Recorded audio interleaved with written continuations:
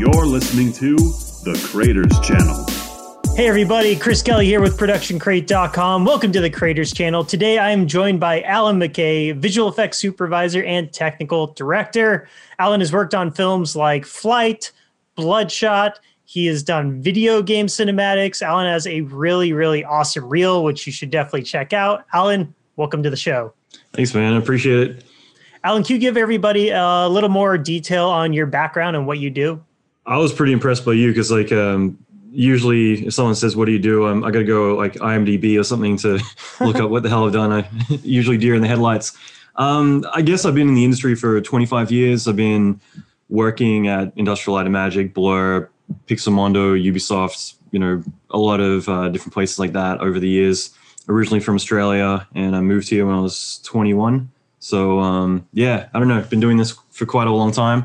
And I guess on top of that, like these days, I tend to focus a lot more on helping people with their career as well. Just knowing that a lot of people tend to get really fixated on the wrong levers to pull when it comes to trying to get the success they want. So that's definitely kind of been a big passion of mine as well. So did you move to the US from Australia for visual effects related stuff or something unrelated? Yeah, to party and drink. I've been doing this for quite a long time at that point. I actually quit school when I was 13, and I just realized one day I wasn't going back. So I'm like, I better do something with my life. And I got really fixated on visual effects. This was this new thing at the time that I couldn't really, when Toy Story came out, that's the first time I could point at something and say, that's the kind of stuff that I want to do. And the reason I moved to the States was because I was getting a lot of offers, and I didn't want to go until I was 21 because I couldn't really wrap my head around like what I would do for fun being Australian and not being allowed into bars. So it was 2 weeks after I turned 21, it's the stamp in my passport. I hopped on a plane and moved over, and just kind of been bumming around ever since. How did you go from high school dropout to visual effects? Persistence, I guess. I'd always been an artist, so I'd always loved drawing, and I didn't really have much money. I lived with my mom, so it was just the two of us in like a tiny little place. And so I got kind of used to, if I need to make something happen, I got to do it myself. So my first computer I got, it was like a 286 through selling my artwork and just kind of hassling everyone I meet on a bus or a train. Like, here's my artwork. Do you want to buy some? And got my money together to buy my first computer. I got into 2D animation, doing like pixel by pixel, like using Deluxe Paint and a lot of other tools like that, Animator Pro. And the thing was that I was good as an artist, but I wasn't great. And I was always kind of fixated on how clean and plasticky all this 3D stuff was that was coming out at the time. And so that was kind of this thing that I got fascinated by, is like I could never draw that good to these 3D renders. So that kind of piqued my interest, I should say, but I didn't really know how to get access to the software or anything like that. So it was just kind of like in the back of my mind. And when I finally discovered 3D and got like 3D Studio DOS and Povray and a few other ones like that, that's where I just went all in. And there's no internet at the time, but it just gave me this avenue to kind of obsess about and work late nights. And I'd only go to sleep when my renders were ready to queue up, and I'd set my alarm based on the estimated amount of time remaining on my render. So like 4 hours, 6 hours, and go to sleep and get back up and get back to it. So what was your learning process like then? Without, like, for me, I'm all self-taught. I didn't go to school for this stuff, and all, the internet, you can find anything you can possibly imagine. Like the most like specific bug you're having, you can like find a whole forum on like how to bypass it or whatever. But back then, without it, like, are you digging through books, or is it just trial and error? The only book I ever got was New Writers Publishing had Inside 3D Studio DOS R3. And so I got that, which taught me some stuff like how to loft a canoe, or like really trivial stuff that is nice, but it's not really going to get you very far. But, it was definitely trial and error. And that's the embarrassing thing, is like stuff like keyframing. It's, it was stuff that I didn't really understand at the time. I'm like, using the keyframer in 3ds DOS to like set keys, but I didn't really understand what that was. And so a lot of the times it would be like I'd be walking down the street and it would just click, and I'm like, oh, okay, that's how that works. And when I get back to the computer, I, get back to work and figure things out. So I think a lot of ways it's trial and error, but I do think that it's kind of valuable too for a lot of us. If it's handed to us on a platter, then we don't really appreciate it as much. But when we've kind of had to slave a way to figure it all out, then, it's more worthwhile. But that's also why I kind of got into doing a lot of tutorials and articles and putting out training back in the 90s, was just because no one else was really sharing their quote unquote secrets. So that kind of made me really want to share a lot of this stuff to kind of help people not have to go through spending 2 weeks to figure out how to make clouds or whatever it was that I was obsessing with at the time. Yeah. So, I mean, you've been in the industry, you said 25 years about now. About that, yeah. What are some of your favorite tools or advancements in the industry that you have seen? Like, I think you can really appreciate any advancements that have happened because you know how to like do the very basics back in the day. It's a good question. I think it's such an open-ended one. I think ZBrush is just, for me, like when I look at how much that changed the game, because it's such an old school thing now. I mean, we were using ZBrush back in like 2004, 2005, and just to say that was a big innovation for a lot of people is like, what do you mean? It's been around forever. But to look at how typically we would do things, as well as kind of the barrier of resistance to actually do this sort of stuff, typically you would need to get very savvy in computers before you could start pushing around polys and doing this sort of thing. But ZBrush came along, it became so intuitive that everyone could start messing around and sculpting and figure out a way to utilize it for what they're doing. So I thought that has been really powerful. And then just in general, looking at Unreal, for instance, just again, having something so accessible and having such a massive community, and then having such a supportive community Epic's created as well, and acquiring Quixel for Megascans and doing the grants. There's just been, it's very easy to point like, oh, that bit of tech is really cool, or that program is really cool. But I think it's more the companies who kind of create community, or the tools that allow people who don't have a massive amount of technical knowledge behind them to be able to be an artist doing this sort of thing. That to me, I think is really interesting. Yeah, I agree.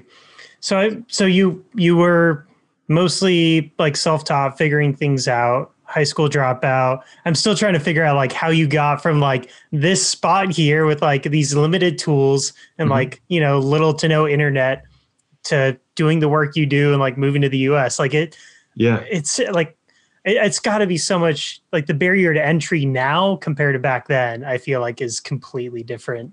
It's different in different ways, because I feel like a lot of people will always make excuses as to why they can't do something. Before it would be that there's not enough studios around, and now it would be there's too many artists, there's too much of a saturated industry. And again, like I just feel like a lot of that is, let me create an excuse not to try. But these days there's so much opportunity. Everyone needs visual effects. Visual effects is taught in high school. It's something that there is a lot of people doing this, but there's also a massive need for it as well. It's just more about figuring out how to stand out, and building a personal brand is really critical for that. But to backpedal for a second, like for me growing up, like my whole thing was I quit school, and at that point I realized like, okay, I've got to do something with my life, because I don't want to be just a typical high school dropout. And that basically meant that I needed to kind of fixate on something, and obsessing about visual effects being this thing that I felt like I really wanted to get into. The few documentaries or whatever you'd watch on TV, it would be Industrial Light and Magic and Hollywood and all these things. And to me at the time, like Hollywood was a fictional place. It didn't exist in the real world. There's this thing on TV that you see, especially without the internet, the world was way more segregated than it is now. In my opinion now, like you can be anywhere in the world in 12 hours. You hop on a plane and head over. But back then it was a whole other thing. And that meant that I had this goal of, by the age of 40, I hoped that I would be able to get to Hollywood and be a visual effects supervisor and work at Industrial Light and Magic or Blur or one of these different studios. And I think the big thing like that I see a lot of artists experience, and I think they're alone with, is that they get a lot of resistance from people around them. They don't get the support that they need. And for me, like saying that I want to go work in Hollywood doing visual effects for feature film, that to a lot of people is like, you're dreaming, like go back to school, pick a different career. Art doesn't pay.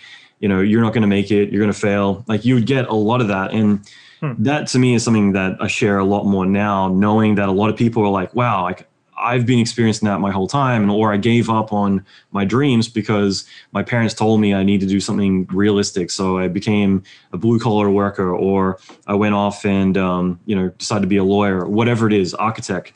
And that is something that when you realize you're not alone, and you start to also become more self-aware that there is a lot of that resistance around us, because people either were wanting to be an artist themselves and they're projecting that onto you because they never followed their dreams, or they're afraid or don't understand or have the idea of the starving artist in their mind.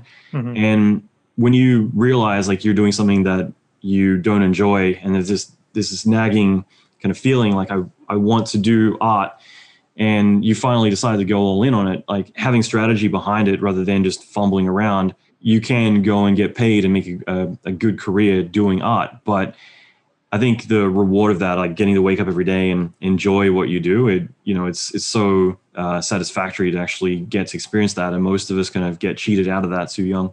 Yeah. So kind of a difficult question, I guess, for you. You do I'm sure a lot of our viewers and listeners are familiar with your name, have maybe seen some of your courses or listened to your podcast, watch some of the breakdowns that you do on YouTube. You're very active in the community, and you're very free with the knowledge that you have earned with the community, which I am personally very grateful for, because I've learned a lot.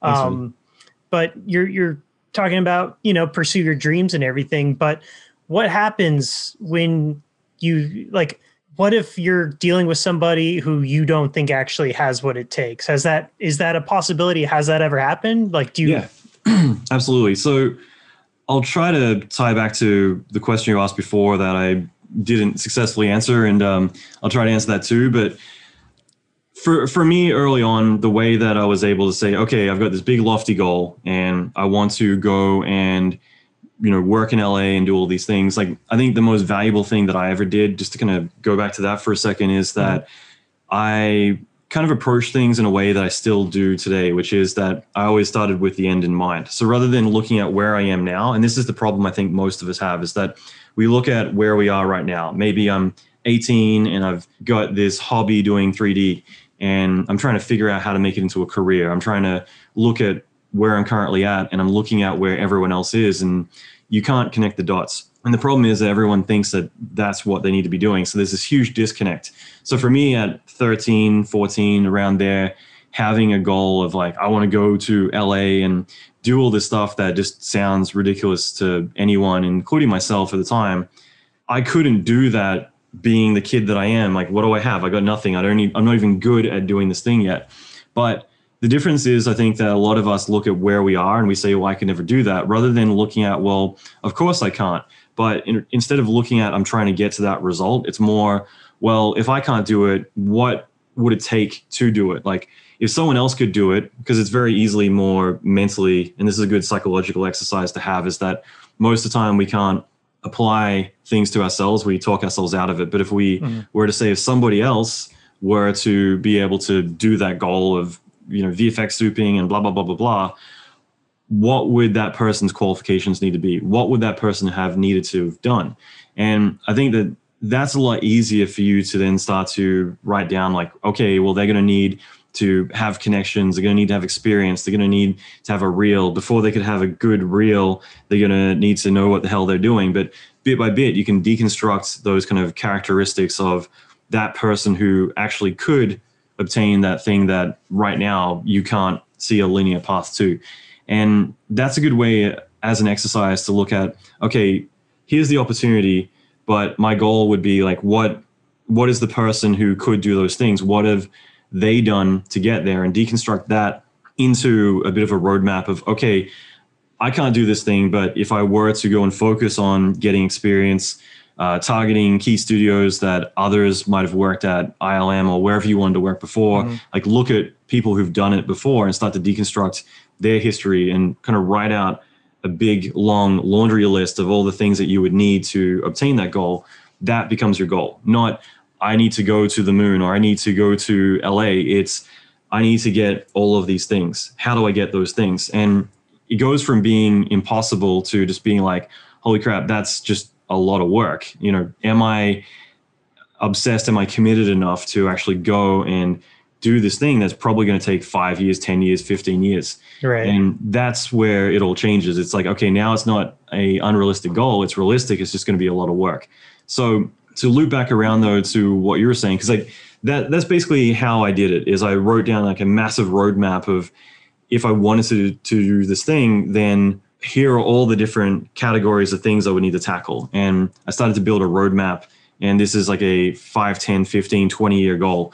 Mm-hmm. And that allowed me to then have like a tangible kind of recipe of like, follow the steps. And eventually I should be able to get to where I'm at. But it's also important, it's going to be realistic about where you're currently at. Like if you were to look at it like a map, you would say you are here. So like, what do you have that you can leverage? And a lot of us will be like, I don't have anything. I've got this interest in this thing.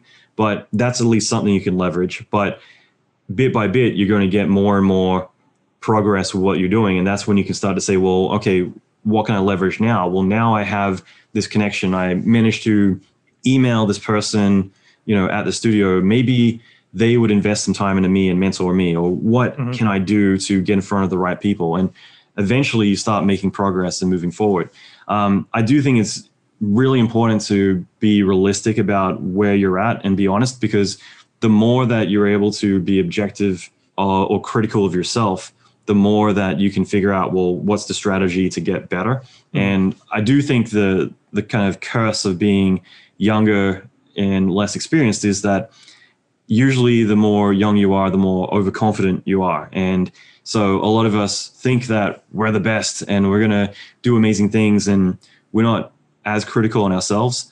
And so I think that's definitely something that we need to get better at doing. I think that nobody's a lost cause. It really comes down to work ethic, because you can always leverage what you're good at and what you're bad at. And I think as a manager, that's a really powerful thing to be able to understand. Like when someone, like even when you interview someone for a job and you say like, what are your strengths? What are your weaknesses? And in other words, like, what are you good at? But also, what are you bad at? I'm not trying to decide like, okay, you're terrible at this, I'm not going to hire you. It's, okay, this is not your area. I'll make sure to avoid giving you those tasks. I'll give it to someone else.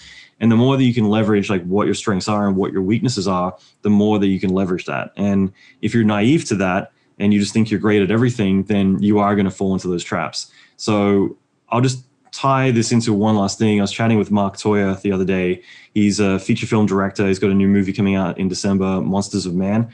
And he's a really fascinating guy. I met him 20 years ago, worked on a few commercials, and he's had this amazing career over the last 20 years. So I asked him what his opinion of artists is, that, what's the difference between those who make it and those who don't? And I liked his answer because it's a lot more brutally honest than I would probably put it. And he said that he mentors a lot of people and they're all amazingly talented, but the difference is that some have got it and the rest are lazy. In other words, it comes down to work ethic. If you're willing to put in the time, if you're willing to look more strategic at what you're doing, in other words, you're not just thinking, I've got talent, therefore I'll make it, or I'll let my work speak for itself. In other words, if you understand that you're in a business, so if you're just focusing on the service that you provide, like banging the hammer or using PowerPoint, if you dumb it down to that, like it doesn't matter how good you are at doing your thing. That doesn't matter if you're neglecting every other aspect of what it takes to be successful. So those who are able to look more strategically at what they do and be able to leverage what they're good at, realize, okay, I either got to get better at these things or avoid them or find someone else who can fill in those gaps. You can start to be a lot more strategic and build out your career path and move ahead. But if you're just kind of like naive and floating around and think, yeah, I'm really good and everyone's going to hire me because I'm really good, then you're going to be one of those people who's always complaining that you're being, charged, or I'll say like you're being underbid, or everyone is always, beating you down on price. And it's because you're essentially leveraging that I've got this skill and every other person's coming along saying, I've got this skill. So when you're all comparable and you've got nothing else to leverage, then everyone is going to look at that like, okay, you're all the same, so who's cheaper? And the bit by bit that you go through it all, you can start to build out a strategy, understand how to position yourself in a way that the clients or the person hiring you is going to understand that you're the best person for the job, because you're able to leverage whatever additional talent or understand what their pain points are, that you can really become more of a bigger attribute to the production than just having talent or having a skill that everyone else can do. I think it's important, at least in what I do and a lot of people I work with, to be somewhat of a generalist, or at least to have a good amount of knowledge in compositing or simulation or whatever, like at least like a good basic understanding, even if it's just for communication purposes. Yeah. But would you say for like a reel or a portfolio, you would get more work if you were maybe focused purely on like particle simulation work, or just I don't know, like Fume FX type stuff? Like if you narrowed it down, would that be better overall versus like a more open-ended generalist kind of portfolio? So I'll say this, like the way that I look at it is like an hourglass. Like everyone's career is the same, that you're going to start out broad and eventually you're going to need to specialize. And then after that, at a certain point, you're going to need to go broad again. Either you move into directing feature films and you need to know the lay of the land in all the other areas to, as you said, communicate to everyone, or you end up becoming a manager or supervisor. In general, it's usually later on that you have that altitude. So you need to understand what everyone does. That way you can manage them better or communicate better with everyone around you. But a lot of people are afraid to ever specialize or niche down because they think that they're going to be missing out on opportunity by passing up everything, saying, I'm only good at this. And that's really kind of the wrong narrative, that we're not saying I'm only good at this and we're not really missing out on opportunity. We're actually creating more opportunity because we're eliminating competition. So the best example I can give is that, especially when I was in Santa Monica, I'd get a lot of people coming up to me on the street just saying, hey, I just want to quickly say hi. Here's my business card. And it would always say the same stuff. It would be web page designer / 3D artist / wedding photographer or whatever. And it's so broad.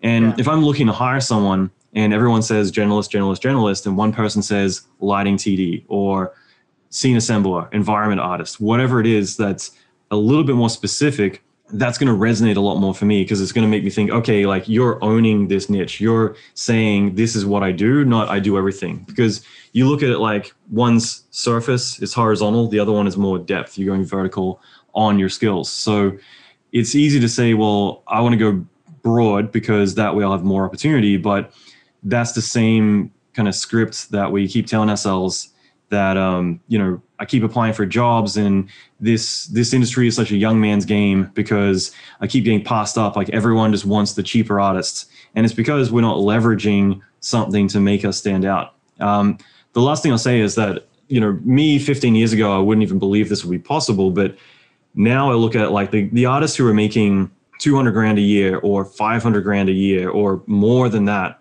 They're the ones who decided or had the confidence to realize like, okay, I need to niche down. And now they're the ones who look back and it's like, yeah, like the secret to earning more and being more successful, picking your projects and having clients come to you rather than you having to compete and pitch for work like everyone else, is that they decided to really level up and narrow down the niche and focus on one thing. And it doesn't mean that you're missing out on opportunity. You're still going to get jobs for other stuff, but it means that you're doing something. Your message is going to make you stand out a lot more than I do everything, because you can't resonate with everyone. When you try, you resonate with no one. Yeah. Yeah. I think that's a very, very good point. I was doing like commercial motion design type stuff before being full-time on Production Crate. And on our website, we had like, we do like video work. Like we'll shoot talking head corporate videos. That's and right. We can do like some graphic design or whatever. And then it's like, we don't even want to do that stuff. What we want to do is like the high-end motion design. And the second we got rid of it all, we had one nice reel. We had maybe like 5 portfolio items. It wasn't like, a grid display of 600 different random projects. We started to get those gigs because that's the type of work we were showing off. So I think it's, you get not just you'll get more of the work, but you'll get more of the work that you want. Like I doubt people who have those business cards that's just like a paragraph of abilities, they actually want to do all those things equally. Like they don't. Well, they're scared. They're scared they're going to miss out on opportunity because they're going to be passing certain things up. And it's one of these things that everyone has resistance to. And it's the number one reason why they're still having to compete on every single job. Like if you name anyone who is ultra successful, who's like, wow, that is a name brand in my niche, in my industry, I guarantee you, like they have something that they're known for. It doesn't mean like, oh, they're only good at this one thing. And like I said, with the hourglass, you're not starting out narrow, you start out broad, you have an understanding of what you're doing, but eventually you're going to need to, if you want to elevate up, otherwise you stay down here. And I look at this like, there's some people who tell me like, if I had known what I know now, and this is kind of hard for, I'm sure, a lot of people to hear, like if I knew back then what I know now, that VFX is a young man's game. That's like a favorite quote of mine because I've heard it from so many people. And this is from someone, let's say, who's been doing it for 15 years. And they think that all the young people are getting all the jobs and they're having to compete with the younger people in price. And when I think you've been doing this for 15 years and you're still competing against people who have 0 years of experience, like what have you been doing for the last 15 years that you're still essentially in the mailroom? You either haven't been able to take your career seriously and really move forward and you've just been floating, or you just haven't figured out a way to communicate like, this is what I do better, or why hiring me over a younger person would be beneficial. You know, if you're comparable to a person with 0 years experience, then of course they're going to go with the younger person. So whose fault really is that? It's not the industry is rigged. It's just you are deciding to not move forward and be more thoughtful in your career. There's no strategy behind it, right? So the last thing I'll just say about that is like I said, anyone who's like a name brand or whatever, it's not that they suck at anything else. It's just they get really well known for whatever, and that's what makes them front of mind. It's like, oh, Ash Thorpe, he does really amazing like sci-fi stuff, or the UX stuff that he does for motion graphics is amazing. Like Raf Grazzetti, wow, the character work that he does is amazing. It isn't, wow, that 3D modeler generalist is absolutely unreal at what they do. It doesn't mean that they can't be a 3D generalist and do all that stuff, but there's something that they've done that everyone now associates with them. And it means that when you leave a meeting, you're like, let's try and get Raf, or let's try and get Ash. It's not, let's try and get the generalist. And I love those moments where you get like 4 emails from the same company. And it's because you can tell, like, they obviously had a meeting and they're like, let's try and get so-and-so, on the project. So they all leave and they're trying to contact you at the same time. Right. And that means that you're doing your job right, that you're front of mind, that they're like, we need this. What if we got that person for the job? It means that you've already qualified yourself without ever having to put your hat in the circle. Yeah. I think that hourglass metaphor or whatever is like a really cool way of looking at it. Cause that is like that middle section, that's the hook, right? Like that's your branding. That's what gets the attention. That's what like hammers in your image into their head. And then like, whether you scale up in like a supervisor type position or running your own business, or you actually just want more opportunities. Now, at least you've worked with those people and you have that network. So they might come to you like, hey, like who would you use for this? Or is this something else you can do because they've worked with you before and they trust your abilities, hopefully. It's also, if you look at any business, it's the same thing. Like for them to, whether you were thinking about Nike, with shoes, or any company on the planet who's successful at what they do, for them to stand out and to have built a successful brand, they needed at one point to specialize and build that name. Later on, because you can look at a lot of businesses and say, well, they have like all of these different products and they're doing all these different things, all these different services, visual effects studios doing the same thing. But it's because they narrowed down, they got that attention, and then they were able to leverage that.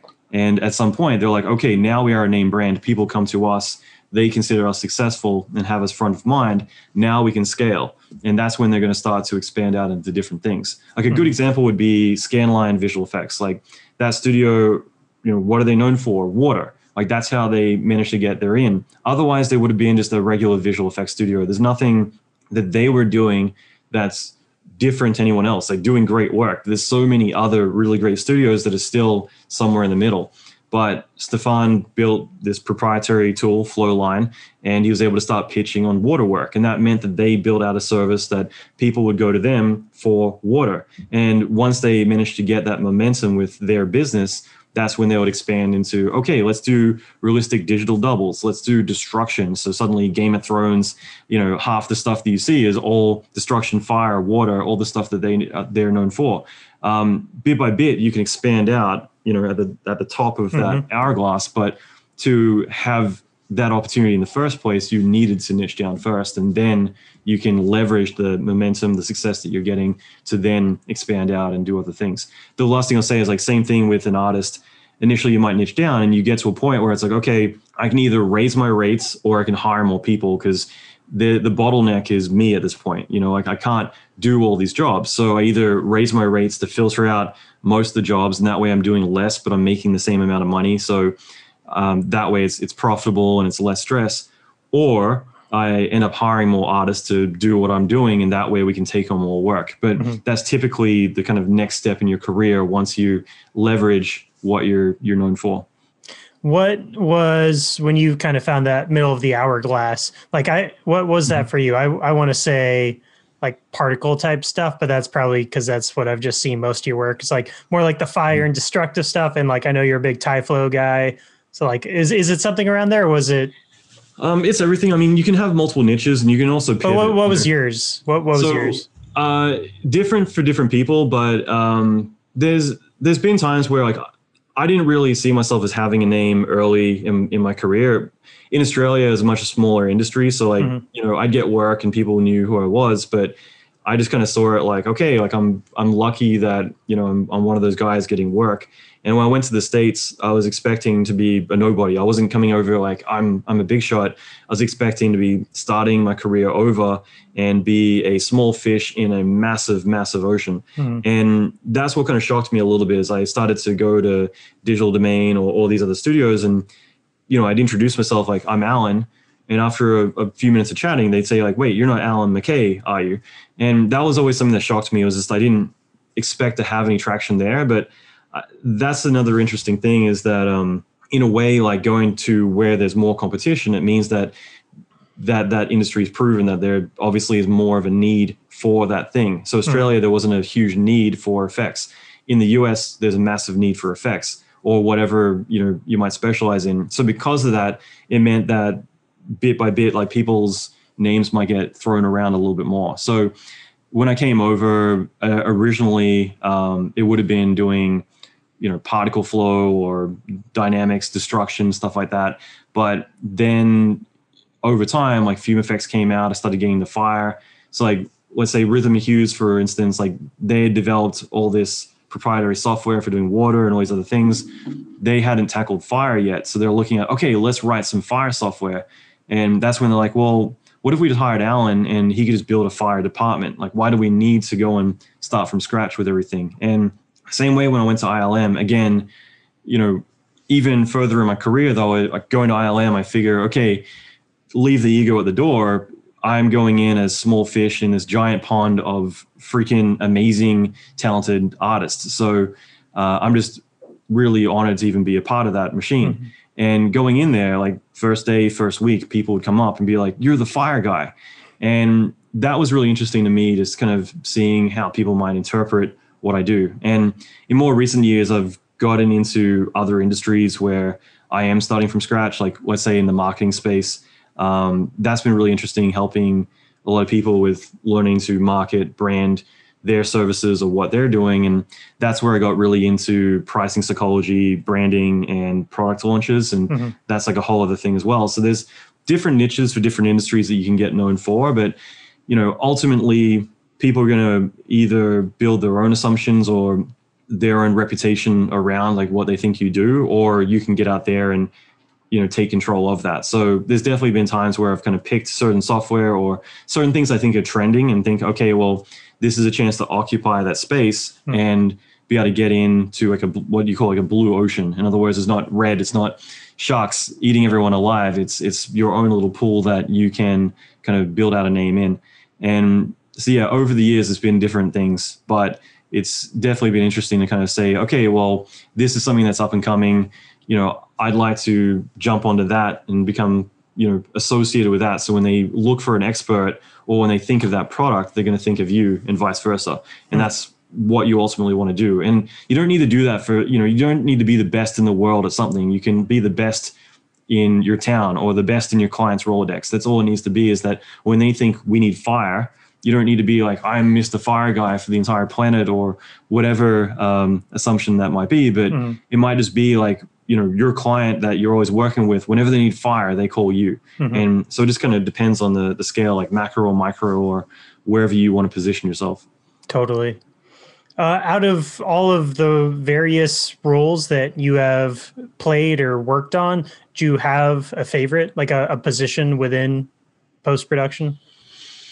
Or production, I guess, like being on set as a VFX supervisor or... Yeah, it varies. And I think that's one thing that we're really fortunate to be in, is that most careers, you've got to, if you're going to change career, you're essentially starting over.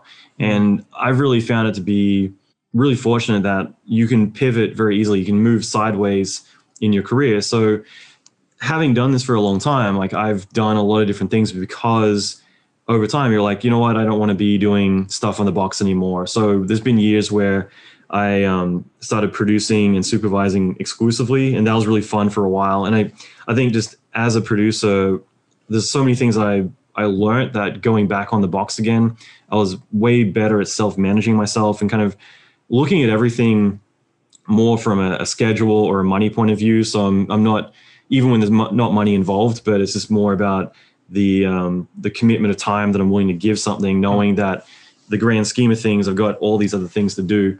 And that to me has just kind of allowed me to kind of manage myself and manage other people a lot better. Directing commercials has been really fun as well. But that's the thing, is like the more I'm off the box, then occasionally I'll get back on and I'm like, oh man, this is great. Like I don't have 1,000 moving parts. I've got my headphones on and I get to do one thing. Like that can be really peaceful, knowing that you're not having to worry about the big picture and all these moving parts that you're not really responsible for. And, every artist is essentially holding you captive to their schedule and what they're promising that they're going to deliver.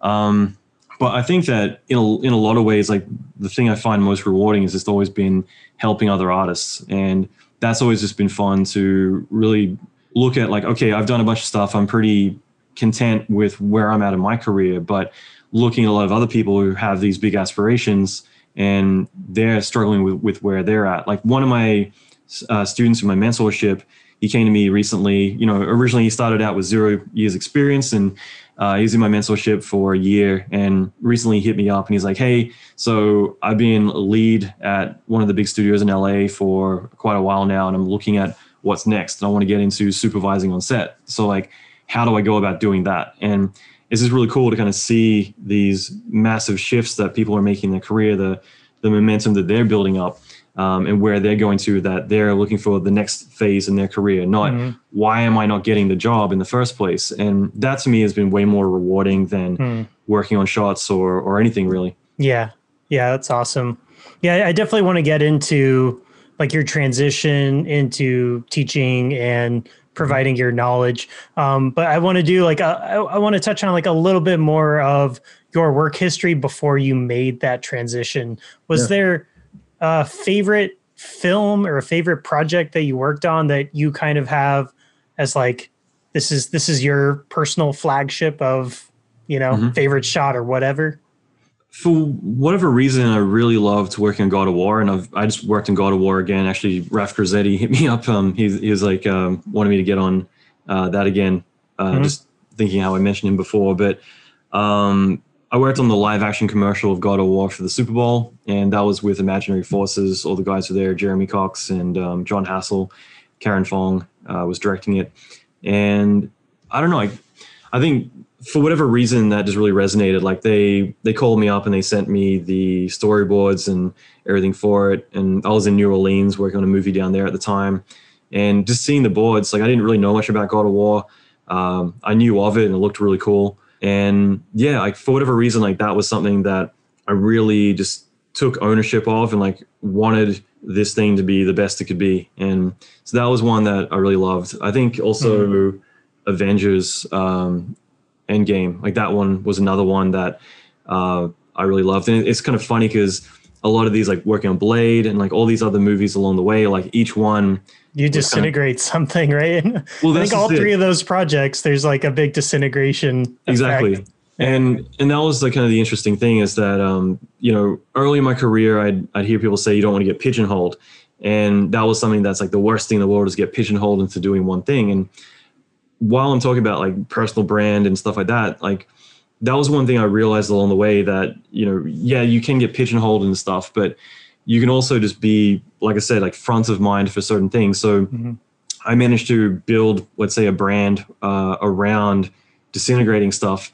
And I've worked on dozens of projects. It got to the point where I started turning down movies because it was just like, I'm sick of vampires or whatever. And then, but then I look at it like every single one of these was the reputation of the last job led to the next one. But while that's happening, I'm also getting pigeonholed for fire. I'm getting pigeonholed for pipeline development. I'm getting pigeonholed for all of these different things.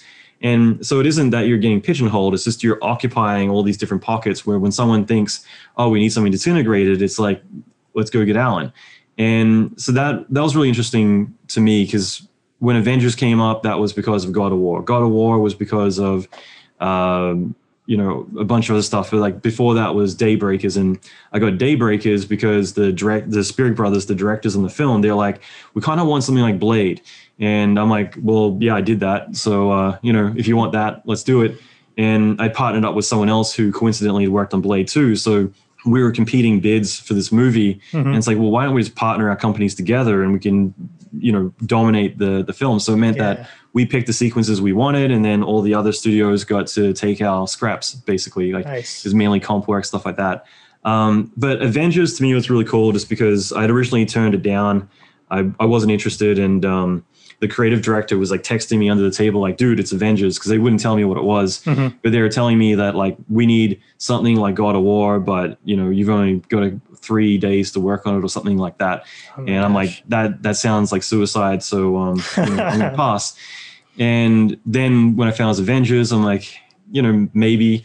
And I didn't really know much about what they specifically wanted, and it ended up being a really cool project. But it's stuff like that where it's usually the stuff that comes along that you just instantly kind of get attracted to. Like once you know what it is, you're like, oh yeah, this really resonates. What shot for Avengers, or what was like the big shot that you worked on? Avengers was actually the poster. I have it in this room somewhere. I don't know where. But oh yeah, it's over in the corner there. But I saw you've done like what was it, a free course for the Thanos disintegration in Typho that you did? I put out that that was for fun. I didn't actually intend to have touched Avengers at all at that time. I was just, I thought it'd be really fun.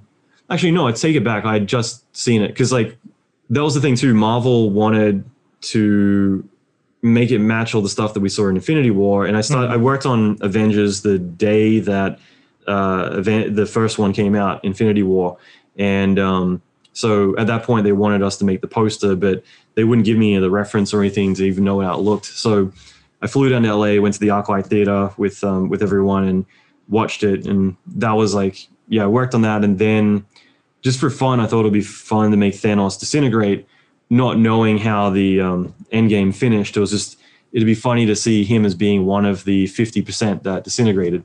And so I just did that for fun, but I shot that in Portland, Oregon, and had my team like model it and track it and everything. Actually, the modeling was done by Franco Calissimo over in Spain. He did an amazing job on that. And I had my team track the shots and do all the rigging and everything. And it was really cool. Yeah, it was an awesome project. And then, so you had this awesome career, and then you decided to pass on the knowledge. What was like the first thing that you, did you start with like a YouTube channel, or just like, oh, maybe I'll teach people how to use like Fume FX or something, and it kind of took off from there? Or? It's funny, when YouTube came out, like I only just really started messing around with YouTube a year ago, because I was always like, oh, YouTube's ugly, like Vimeo is way better quality. So I was always posting stuff in Vimeo. And then it's only been more recently, I'm like, well, Google, like YouTube's the second biggest search engine on the planet. Like maybe I should have probably been using that the whole time. The first tutorial I ever made was actually one of the first ever sub-D modeling tutorials out there. Everyone was obsessed with NURBS and patches, and there wasn't many people modeling in like sub-D like polygons back then. So I created a character modeling tutorial back in like 97, I think. And so I did a bunch of stuff there. And then I started to put out a lot of particle effects tutorials when 3ds Max became bigger. And, so I was putting out a lot of training for a lot of years.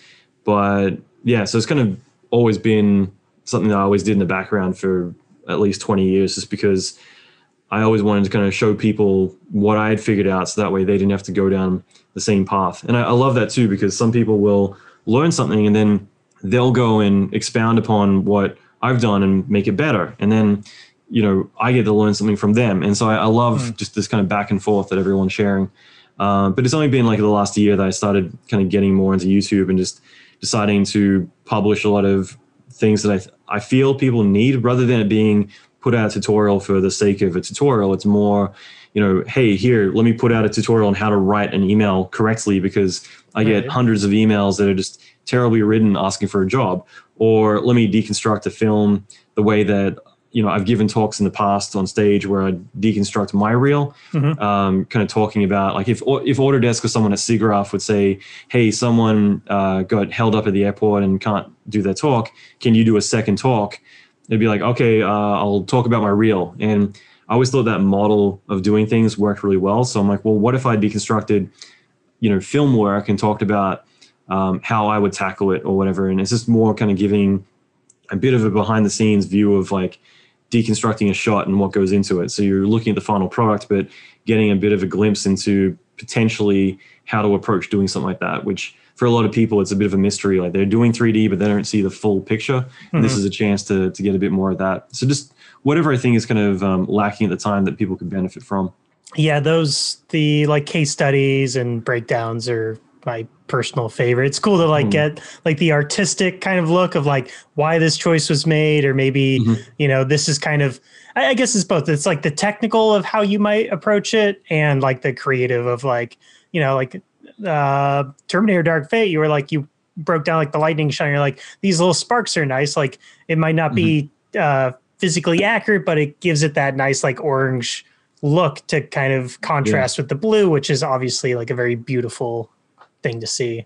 Well, I'll just say like the tricky thing is that I'm like the first time I did it was Venom, and in the back of my mind, like I'm pointing out mistakes and things that are going on, but I'm also trying to have the back of the people doing it saying like there's always a story behind it. So this, you can see the samples are wrong, or this is bad, but there's probably a reason behind this. And it's just kind of funny because I'm always self-conscious about the people who worked on the film are going to be watching my stuff, and so I'm always want to be brutally honest, but I'm also wanting to kind of defend why, let's say in a movie trailer, something mightn't look very good. It's like, well, you need to understand that we have temp deliveries, and that means that usually we might need to deliver, semi-final shots 6 months before the movie comes out, and then we go back to making it better. So there's always something that we've got to kind of take into consideration when we're looking at this stuff. But it's just funny seeing the comments. Like I did one on Twister, and I think it's Stefan Stagmeyer. I think that was the VFX soup on that. Like he contacted me right away, like, oh, if you want to talk more about Twister, we can.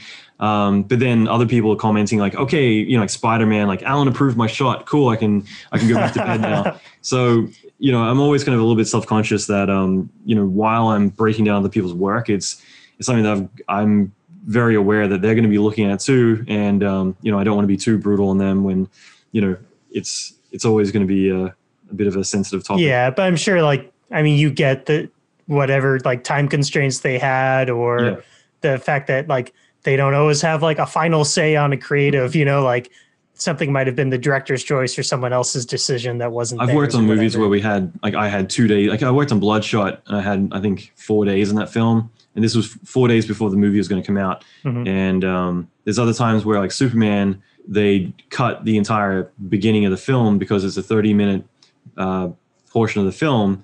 And then they give us like 15 days to do a couple of minutes of CG back to back, and so there's always going to be a lot of constraints that you got to work within. And that's the fun part of what we do. Yeah. Yeah. I don't know why, like, there's, I mean, I feel like VFX artist and CG in the public eye gets criticized, and this might not be true, but criticized more than like any other art form. And maybe it's because like you want everything to be super believable and not like distractingly overproduced or whatever, but still like, everyone's like, oh, real is always better. It's like, no, like you guys just don't see, like some visual effects are intentionally hidden and not there. And some are meant to be over the top and you just can't do it. Like get that shot in real life. Like, does that bug you at all? I assume it has to some degree. It's more that it became a thing where people who aren't, they don't have a trained eye. And so they finally feel like there's something that they can, point out and they feel kind of good about like, oh yeah, like that looked bad. And so it's very easy getting up on it. I think it's partially just this history because, I look at, Twister as a good example, or Jurassic Park or Terminator. I was actually just chatting with David Tanaka the other day. Like his first job was Jurassic Park. And it's kind of crazy to go back that far. And you look at those films and they almost all hold up today. Like most of them, they look amazing. And it's because they put the care and consideration into what they're doing. And they were only going to do it if they could actually pull it off. And the problem was that was so well done that it became a big buzzword, like visual effects, CGI, this is the future.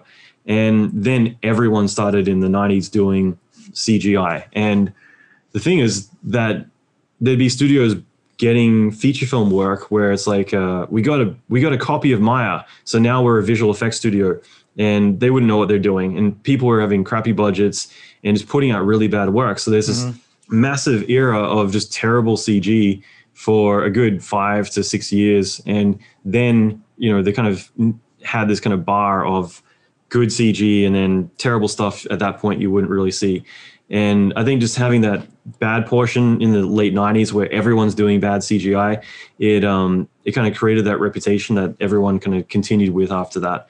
So I don't know, it is what it is. But again, it's also that a lot of places don't want to put money and time into what they're doing. So unfortunately, if you do a terrible thing on set, you can cut away from it, or you can try to, use CG to augment it and try and improve on it. But usually if you're trying to tackle it in post, then you're not dealing with the production budget, you're dealing with post-production budget, which is typically a lot smaller. And at that point, you're kind of stuck with what you get if the money isn't there, the time isn't there. A lot of visual effects houses have been like forced to close down, and there's, like the crazy bidding wars on projects, and then there's like the insane timelines and crazy high expectations, and like this pretty big disconnect between like where the money comes from and who it gets to.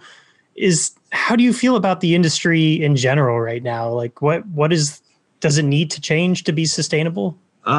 Man, it's such a big topic. It's usually one I try to stay away from a little bit because it's again like a big buzzword, but I feel like it became a really big thing to kind of point out, like the same way that a lot of people say that visual effects, you don't make much money and you work crazy hours and all this stuff. And it's like, well, most industries you can think of that are like serious careers that people dedicate their entire life to work in that industry. Most of them are crazy hours and all the things that most people would say about CGI or VFX, they apply there too. If you're a lawyer, you're probably going to be working crazy hours. You're going to be putting a lot of time into what you do. And so it's just like visual effects kind of became a bit of a target. It had the spotlight on it for a while. But at the same time, like I think there's a lot of speculation around like studios shutting down because it's like a big trending topic of VFX being a bad industry. It means that whenever there is a slip up, like studio shut down, that's when everyone makes it headline news rather than, you pointing out like if a law firm, I'm going to stick with the lawyer metaphors here. But, if a law firm were to shut down, it's not like everyone's saying, oh, the law industry or, law firms are an unstable industry. So I think this is worthwhile kind of addressing that first, is to say like, whenever there are any slip ups or anything going on, it definitely gets a lot more attention. And because of that, it paints a worse picture. 2012, there was a lot of instability. And that's when LA was starting to, there's a lot of disruption. Like LA was starting to lose work to Vancouver, and that's where there was a bit of a shift. And there was probably about 6 months that looked a little bit like, ooh, like what's going on? I was secretly a little bit happy that other countries were starting to get a piece of the pie. It wasn't, you need to be in the London, Vancouver, LA, New York bubble. And so there's that. But at the same time, like it has slanted a little bit. Unfortunately, with feature film, the big kind of 5 studios like Fox and Paramount and Sony, they've definitely forced a lot of big studios to say, like, if you want to work in feature film, we won't talk to you unless you have an office in Vancouver.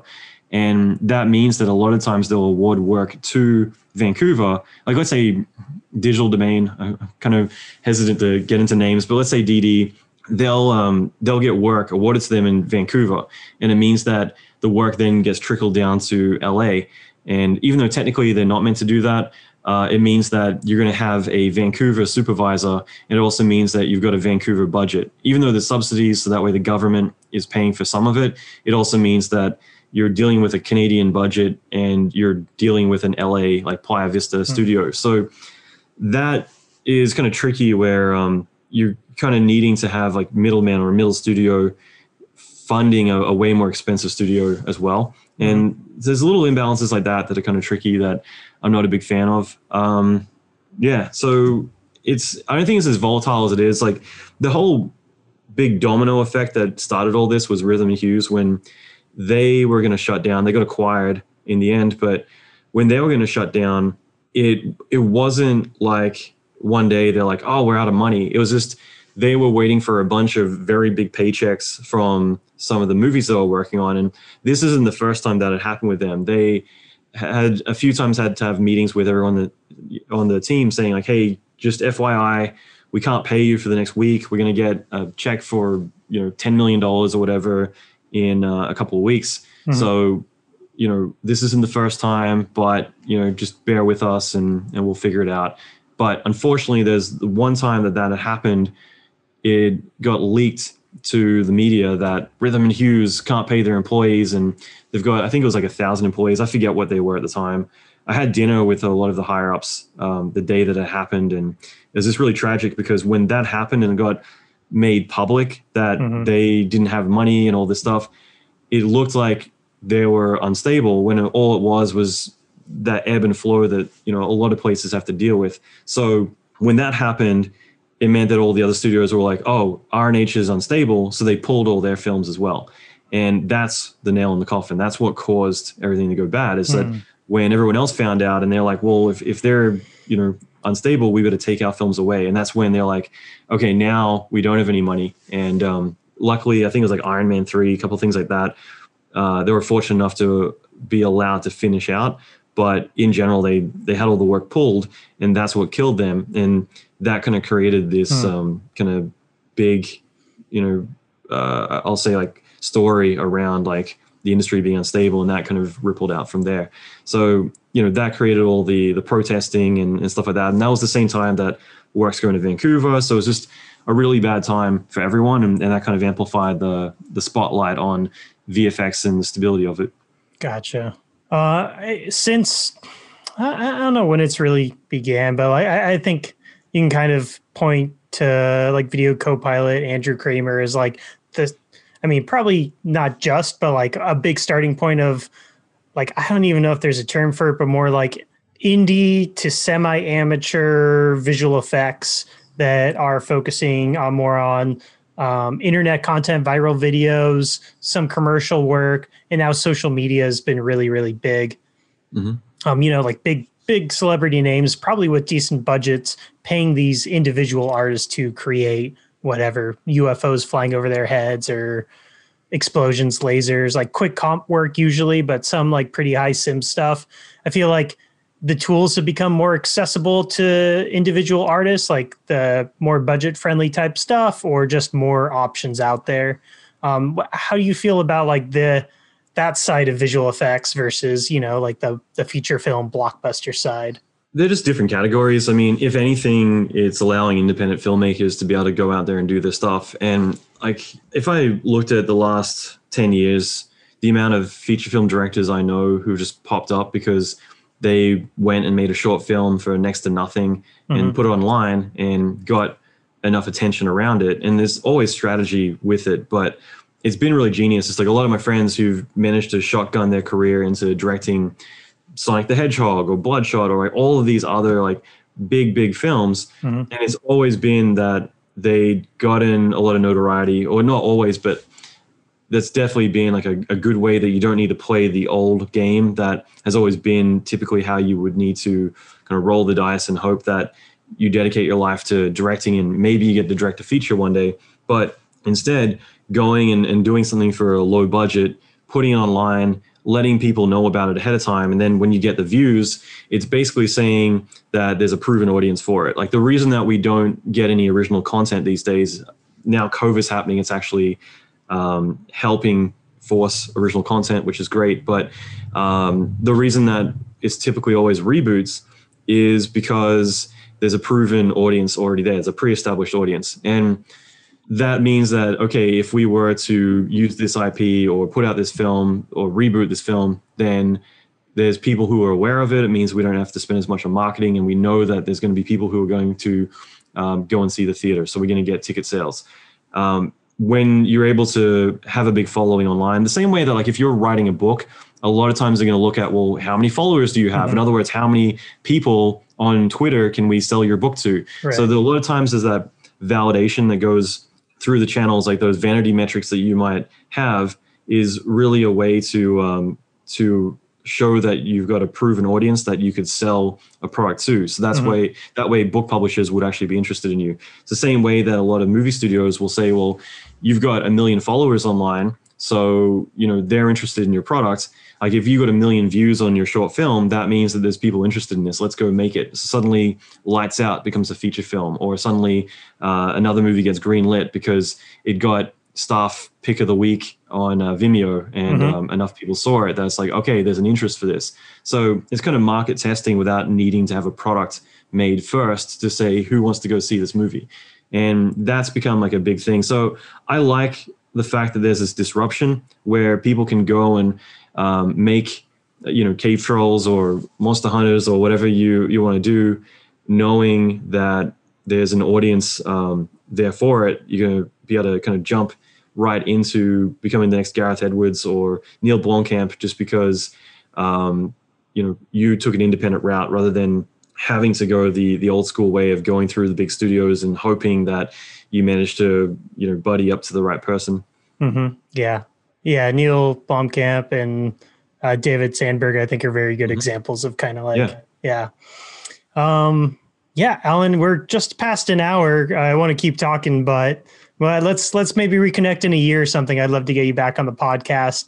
I do have a couple speed questions before you go. You ready for those? I'll make him short since I know I've been going on for a while. No, it's all good info.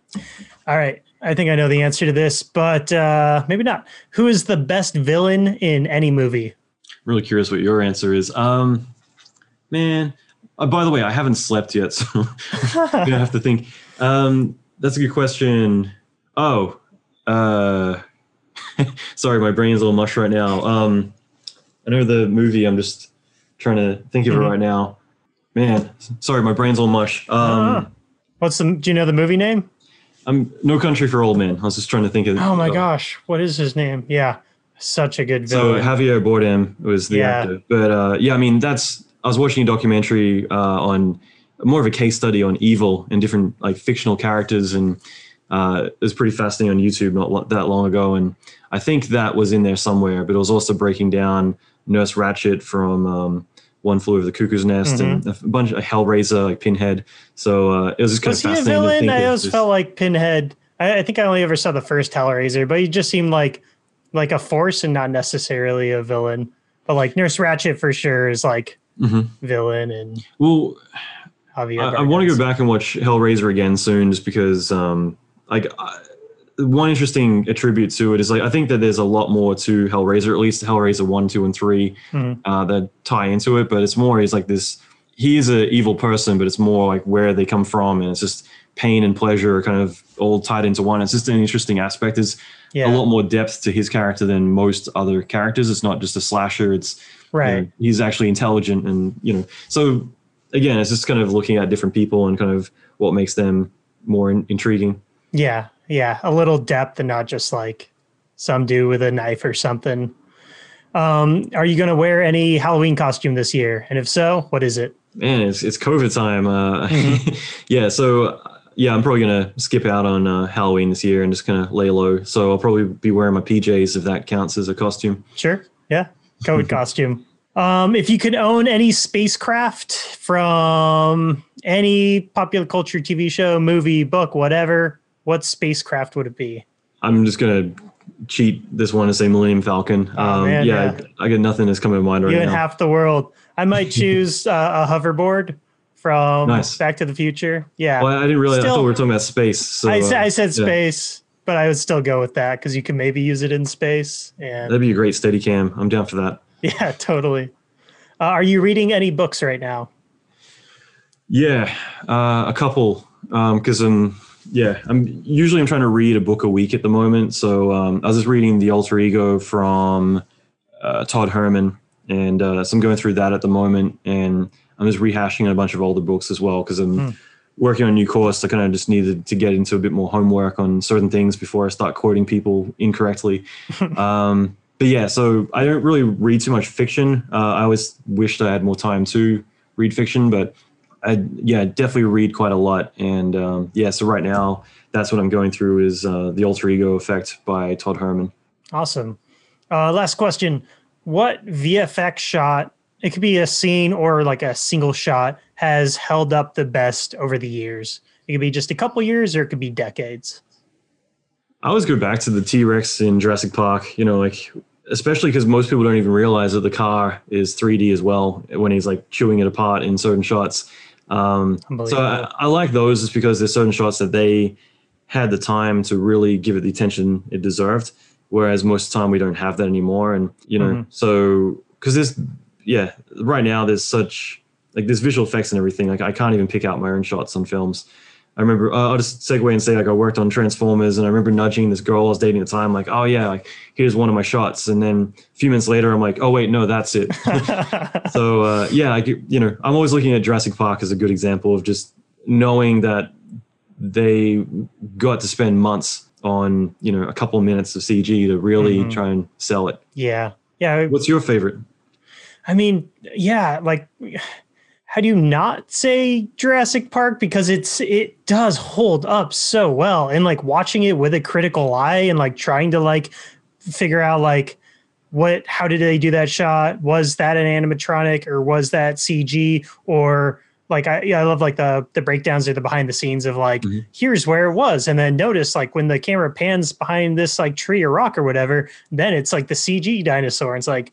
You look side by side. They look the same. The only thing holds up is the Brontosaurus shots, and that's just the textures aren't high res enough. But initially, my gut reaction was Forrest Gump, just because I feel like it's one of the first films to really focus on invisible effects. They weren't trying to use effects to sell tickets. It was more about and that's the thing. Like working with Bob Zemeckis has always been this really inspiring. Like I've worked on Flight as a good example of just you're not trying to make a visual effects film per se, even though some of his stuff has been. It's more about, like I'll say this about Flight, that for me, it's probably one of the proudest films I've ever worked on because I felt like I actually worked on a real film rather than, I worked on this thing and, it was a good paycheck and it was fun. It's like, I worked on a movie, and that's what I'm proud of was. Flight got me sweating, dude. The whole like intro and the crash and stuff, like, I was in it. I wasn't like, oh, that's a beautiful like VFX shot. I'm like, oh my God, that like crashing past the church and everything. Like it felt. I'm in the trailer.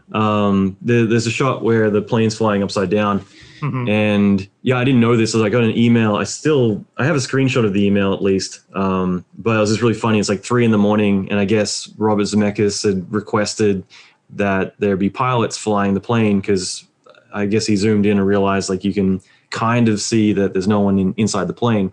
So they put me flying the plane instead of Denzel.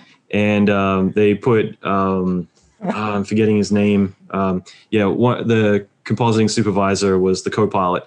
So man. that was just pretty funny because I had nothing to do with it, but it's just like, okay, I guess I'm Denzel's stunt double now. So it's kind of cool. Best cameo ever. Yeah, that's great.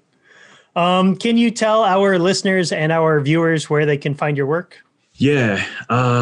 If you go to allanmckay.com, I guess like that's a good place to go. I've got I do a lot of free training, obviously. So right now, if you go to branding10x.com, I just needed a domain. But if you go there, I've got a free branding course that it's about 6 videos, about 5 hours of free training on how to build your personal brand. So those are good 2 places to start.